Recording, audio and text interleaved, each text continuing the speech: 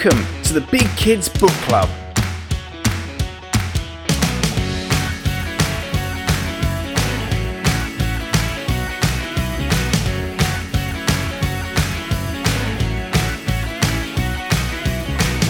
A podcast about all things fictional from middle grade to young adult.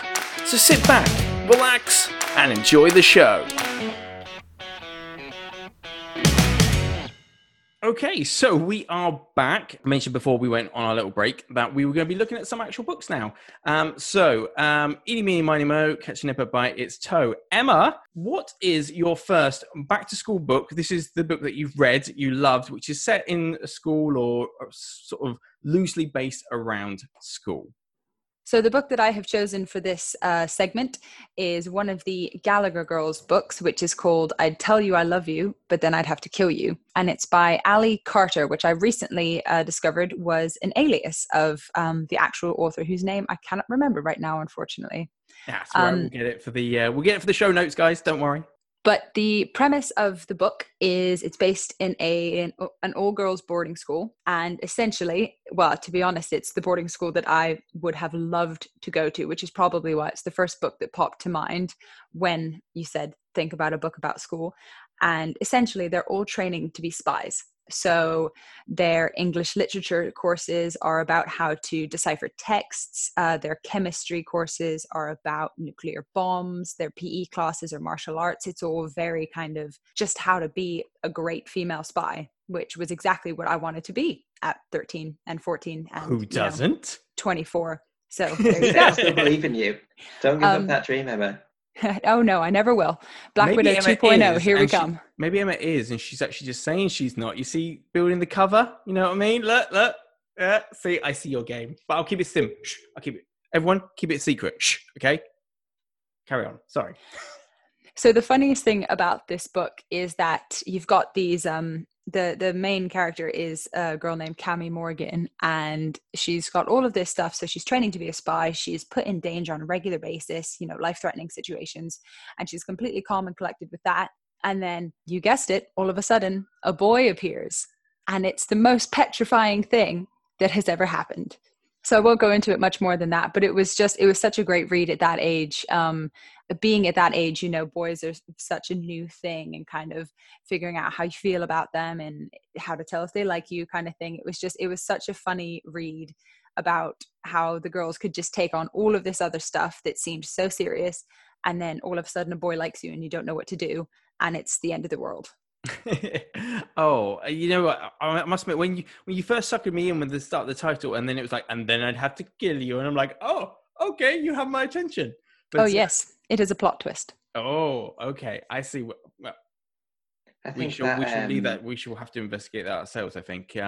But Rab, you are next up on my hit list. I've gone into full spy mode now. Sorry, you're back to school. Your back to school special. But what one have you really loved, Rab? So I think you two are probably going to know this book because it's a bit of a classic. I want to see your reactions before I reveal the name to the audience. Is this a book you know? Oh, yes! Absolutely. I even read it in school. Yep, same. I read this one in school as well, and I think it's an absolutely beautiful book. I've picked the book Skellig. The reason I picked Skellig as a school book is because it follows the main character, Michael. He's 10 years old, and when you think of Skellig, you think of the story of he finds some kind of creature in his garage, and it's, I don't want to spoil it for the people who haven't read Skellig, but a lot of the book is around his meetings with this strange man-like creature in the garage who's sort of mysterious. But if you really want to dig down to what the book's actually about, Michael has a baby sister who's born prematurely, and it's about him dealing with that and him being able to live his life even though that's happening.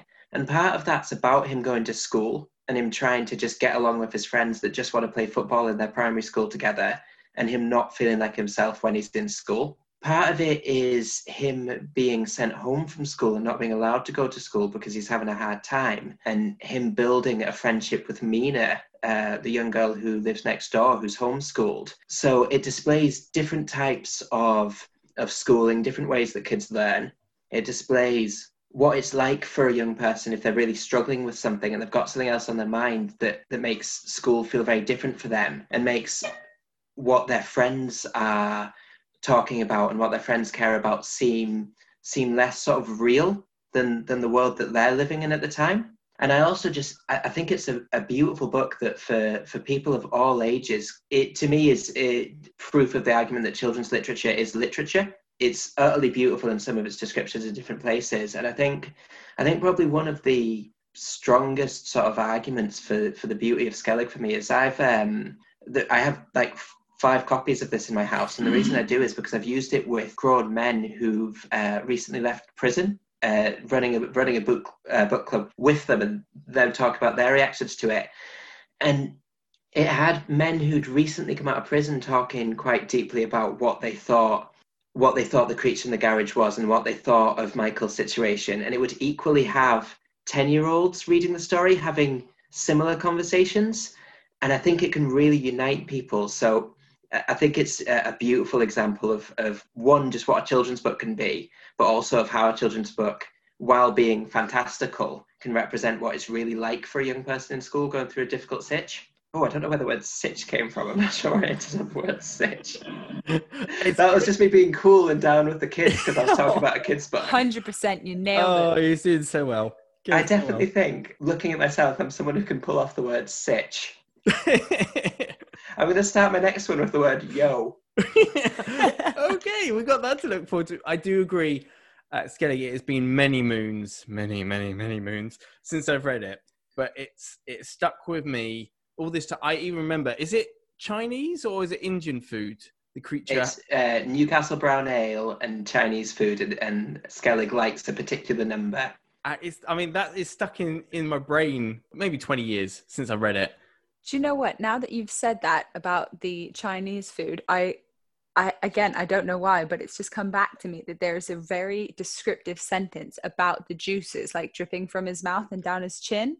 And I can't believe that that's just come back into my head. Still there? Yeah. There's this scene where they look after, I think it's owls that come into the barn, and they find the pellets that the owls regurgitate. And I remember those owl pellets. Emma did a face like that was quite a gross thing, and it is quite a gross thing. But that scene has stayed with me my whole life. I've always thought about the fact that owls have pellets. There's so many scenes in the book that it's why I'd argue it as really beautiful literature. I mean, Emma, you mentioned a few books before. You mentioned Great Gatsby alongside a few others. I think Skellig stands genuinely alongside those in terms of just, for lack of a better term, just sort of sheer beauty. Oh, no, I completely agree with that. I see we've got a lot of head nodding going around. For my book, I'm gonna bring the tone back down, as I often do. Probably not as beautifully literate in this book, but I had a very childish giggle on a public aeroplane when reading this several times, which had the passenger next to me eye me quite a few times during the flight.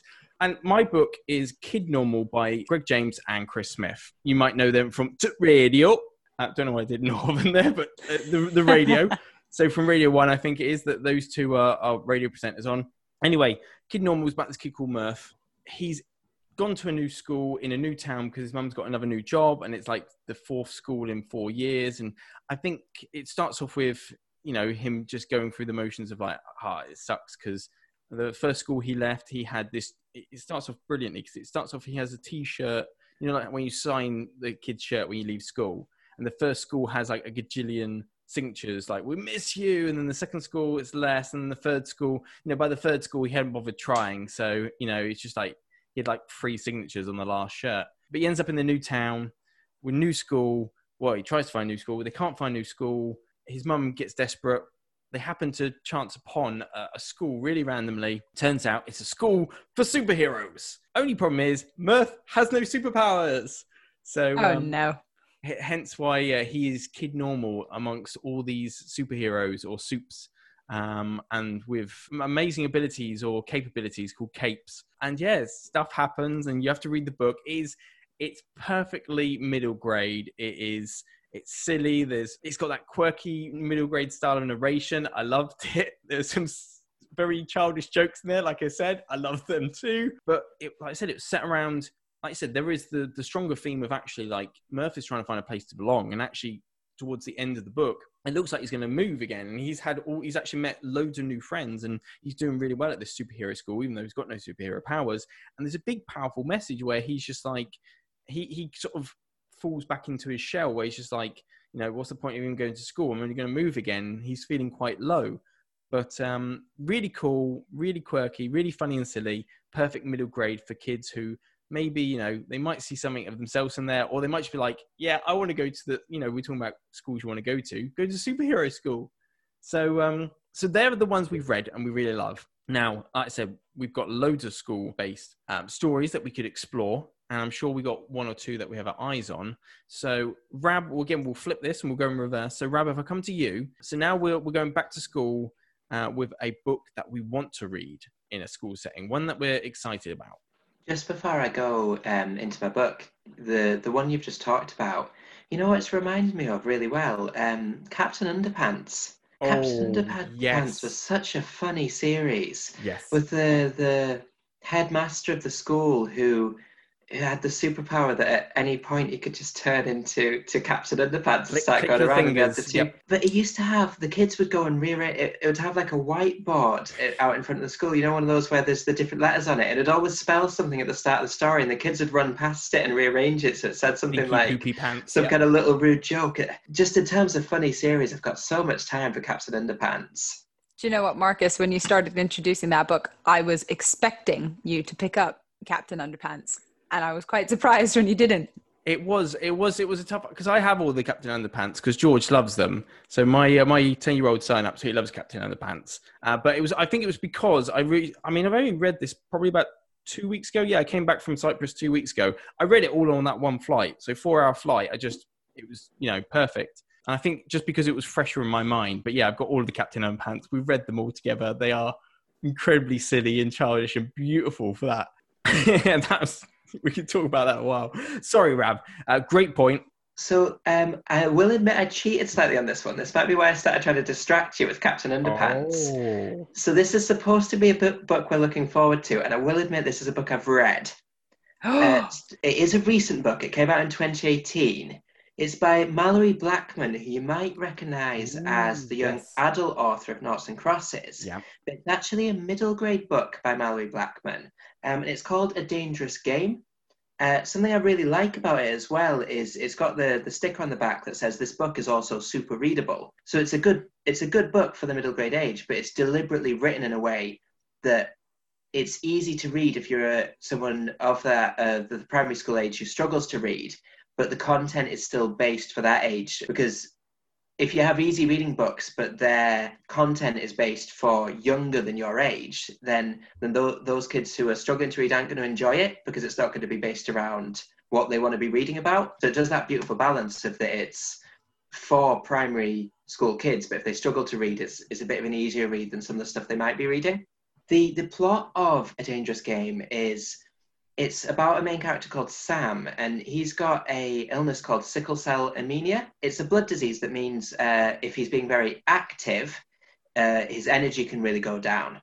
And it's about, he wants to get to go on the school trip, but his parents are very protective and very worried about him being anywhere without them. And he manages to convince them to let him go. Because he struggles with this illness, he does get bullied a little bit as well. I think one of the reasons I really like the book, though, is the bullies aren't just two-dimensional characters.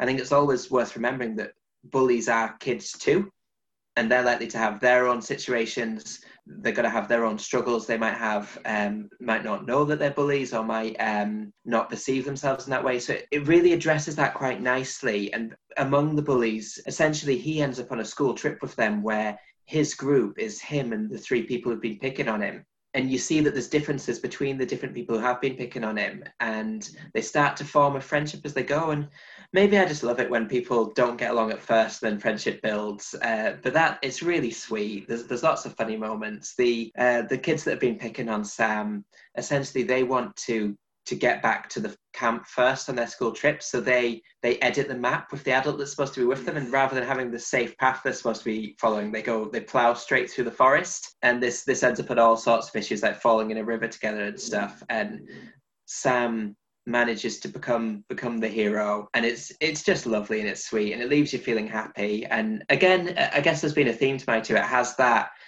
focus to it of a young person who's got reasons they might find school a bit more difficult, but it has that really fantastic thing of the friendships do build, they become the hero, you get the happy ending, you walk away feeling happy. It's a lovely book, and the reason I pick it as a book I'm excited about is it's just come out in 2018 as well, so I think there's probably lots more people due to read this who won't have read it yet as well. Oh yeah, I mean, I'm listening to this and all the things I'm like, yep. I mean, I loved Noughts and Crosses, so I think Mary Blackman is definitely someone, if I hear she's written something, I'll be like, hang on, let me at least check that out. The premise sounds amazing.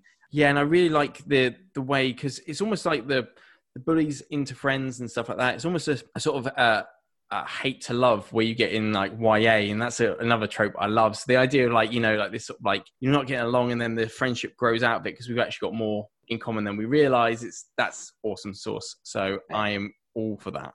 I don't believe in monsters. I like a humanized antagonist. I like it when you see that people are people. I don't like the people to be just a baddie, and it does that nicely. Yeah, unless it's like a Disney villain and they can just be evil because evil's sake. Because they can. Because they're cool. Yeah. Like the Disney villains, like if you look at it, Scar or someone, it's fine to be evil because it's so cool.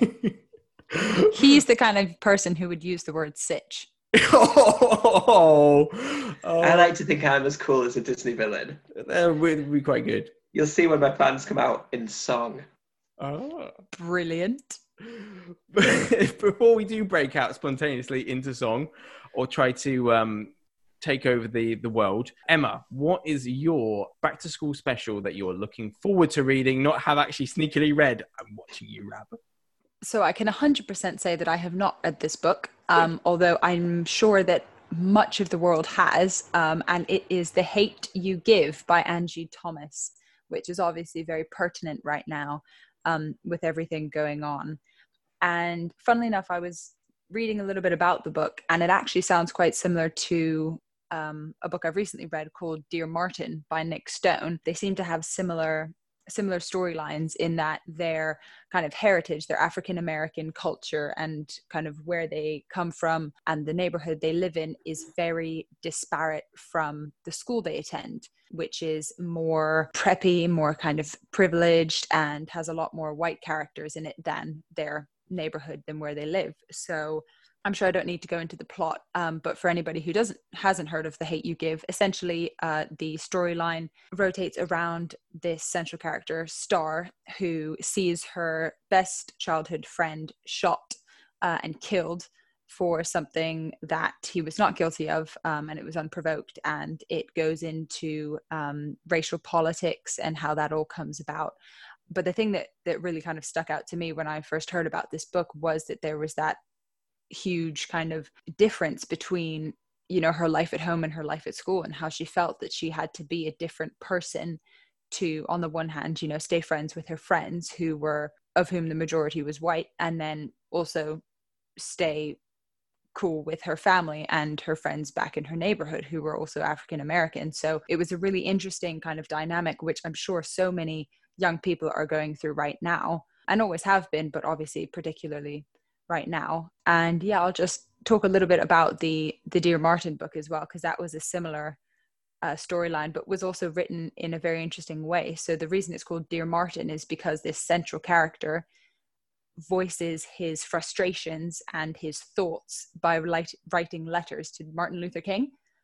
And so his whole thing throughout the book is he's trying to be reasonable and trying to be rational. And his whole motto is, what would Martin Luther King do? So he writes Martin Luther King these letters and is trying to be a better person for that kind of great upstanding human that Martin Luther King was. And yeah, I just thought it was a really interesting dynamic of having the home life and the school life be so disparate. Yeah, I think we've mentioned, I think, relatability earlier on in the first segment. And I think the fact that this is so ingrained with what is going on in our world at the moment in general, people living this daily, some, you know, kids, hundreds, thousands of kids across America and other countries feeling, you know, maybe they are cut between two different almost worlds with a sort of like a school life and a home life, whether that's because of a social economic divide or racial divide. So I think books like this are so necessary to sort of like voice it in a way that is, you know, proactive, but also, you know, positive. It's positive reinforcement that, you know, we have to open and address these issues in proper, or what's the word I'm looking for? You know, non-violent, but actual affirmative action. Yeah, definitely. And again, with reading up on The Hate You Give a little bit, I found that it was actually banned in certain states in the US because of the subject matter that it followed, and I believe some of the language used. Again, I haven't read it, so I can't comment on that. But yeah, just interesting, like when you think about the history of banned books and, you know, what that led to. Yeah. So I really agree with that, and I think it is definitely something to check out and something we should be keeping ourselves aware of. So awesome pick, I think, especially having a look for, and definitely on my TBR, and now Dear Martin as well.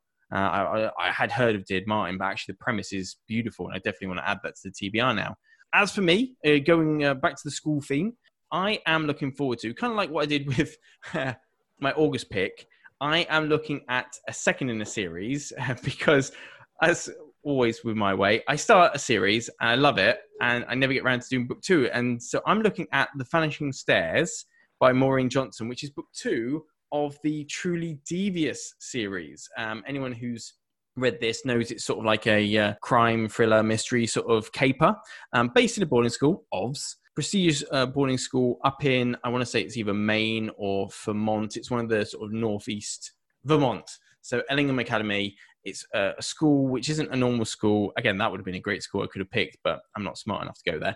It's a school for like super achievers who, like, it doesn't matter what it is like you're into, you just have to be like super into it. So there's like our main character, Stevie Bell, is like super into solving mysteries. She's like a big Poirot buff and she loves solving mysteries, and she goes to the school and there's lots of other people. There's a boy who's like a social media star and he's really into social media. There's a girl who's really into like abstract art and she's like kooky and weird and she's quite interesting. There's a girl who's like super into something sciencey. I can't remember what it is, but she basically is like building a reactor in the barn or something. It's out there, but it's this school for people who are just really into stuff. And I think we all have something that we geek over and we are really passionate about. And the idea of basically being able to go to a school and indulge ourselves in growing our knowledge and our understanding of one subject we're really super interested in is really quite cool. And the fact that actually she's into mysteries and solving mysteries and crimes, she's obviously going to try and solve a mystery. I won't leave too much more. Like I said, I've read the first one. I really want to read the second one because the first one blew my mind, and where it left it off, I was like, I have to read the second one. And I probably finished Truly Devious probably about this time. It was definitely sort of autumn, winter last year. So it's been a year. What am I like? But I really, really, really want to read it. So again, set in an academy, so it hit our criteria. I haven't read it, so it hits the criteria again. Hint, hint, Rab. So for me, yeah, The Vanishing Stairs is the second. I think there's now 4 books in her series. I can't remember if it's a trilogy and she's written another one, but there's definitely 3 in Truly Devious, and I'm not sure. There's Box in the Woods that's come out this year, or it's coming out this year. But I love Maureen Johnson's writing style and stuff like that. So if you are into, I'm trying to think, it's sort of like Sherlock Holmesy, Poirot, crime, mystery thrillers, but in a sort of very YA voice in a public school, in a private boarding school. Yeah, give it a shot because it's really good, very fast paced as well. And it works so brilliantly between the unsolved mystery and modern day. It's cool. I like it. I don't know if have you guys read any of it at all or heard of it at all? No? Some shakes? I've not heard of it, but I do have a question. Ooh, go ahead. What is a 4-book series called? Because you've got a duology, a trilogy. Is it quadrilogy? Oh. Quadrology? Quadrilogy? Ilogy sounds to me like it still means 3. Or is it just a series when you hit 4? Do you lose your right to having an ology? Duology and then trilogy. Oh, now this is a question. Books. You know what? To answer this question, I'd have to go back to school, and I've mentioned we're not doing that. So we're going to quickly avoid the subject. And I have just Googled it. Google. It is a tetralogy. What? What? A tetralogy? No. That doesn't sound right. Reject. No. I'm sorry. I reject your reality and I substitute my own. It's going to be a quadrilogy. Quadrilogy. It's going to be a quad something. Quadrilogy is also on here. So I think quadrilogy will be, or a quartet, in fact. Oh, a quartet. Probably makes more sense. See, quartet's nice. It sounds sort of like, I imagine it's like Shakespeare, like writing in quartets and stuff. Fancy, I like it. I just did a movement. Like I swished my hand, and shame you can't see this because it was embarrassing. So thank God you can't brilliant. see it. It was so brilliant. I wouldn't say it was embarrassing. I would say it was a descriptive wave of the hand. A gesticulation, if you will. Moving swiftly along, we're going to finish up the segment there before I embarrass myself further, and we'll quickly come back to wrap up the show.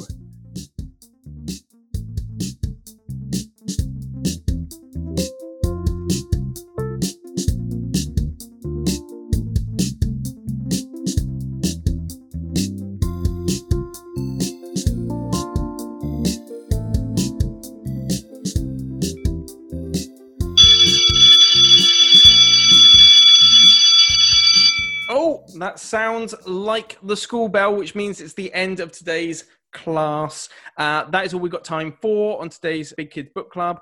I want to say a big thank you to my two amazing friends and guests. Rab, we'll first go to you. Do you want to say goodbye with any plugs to your social media? Because, of course, you're still writing that awesome book that you guys can go check out here. So, yeah, have a look at Rabtails.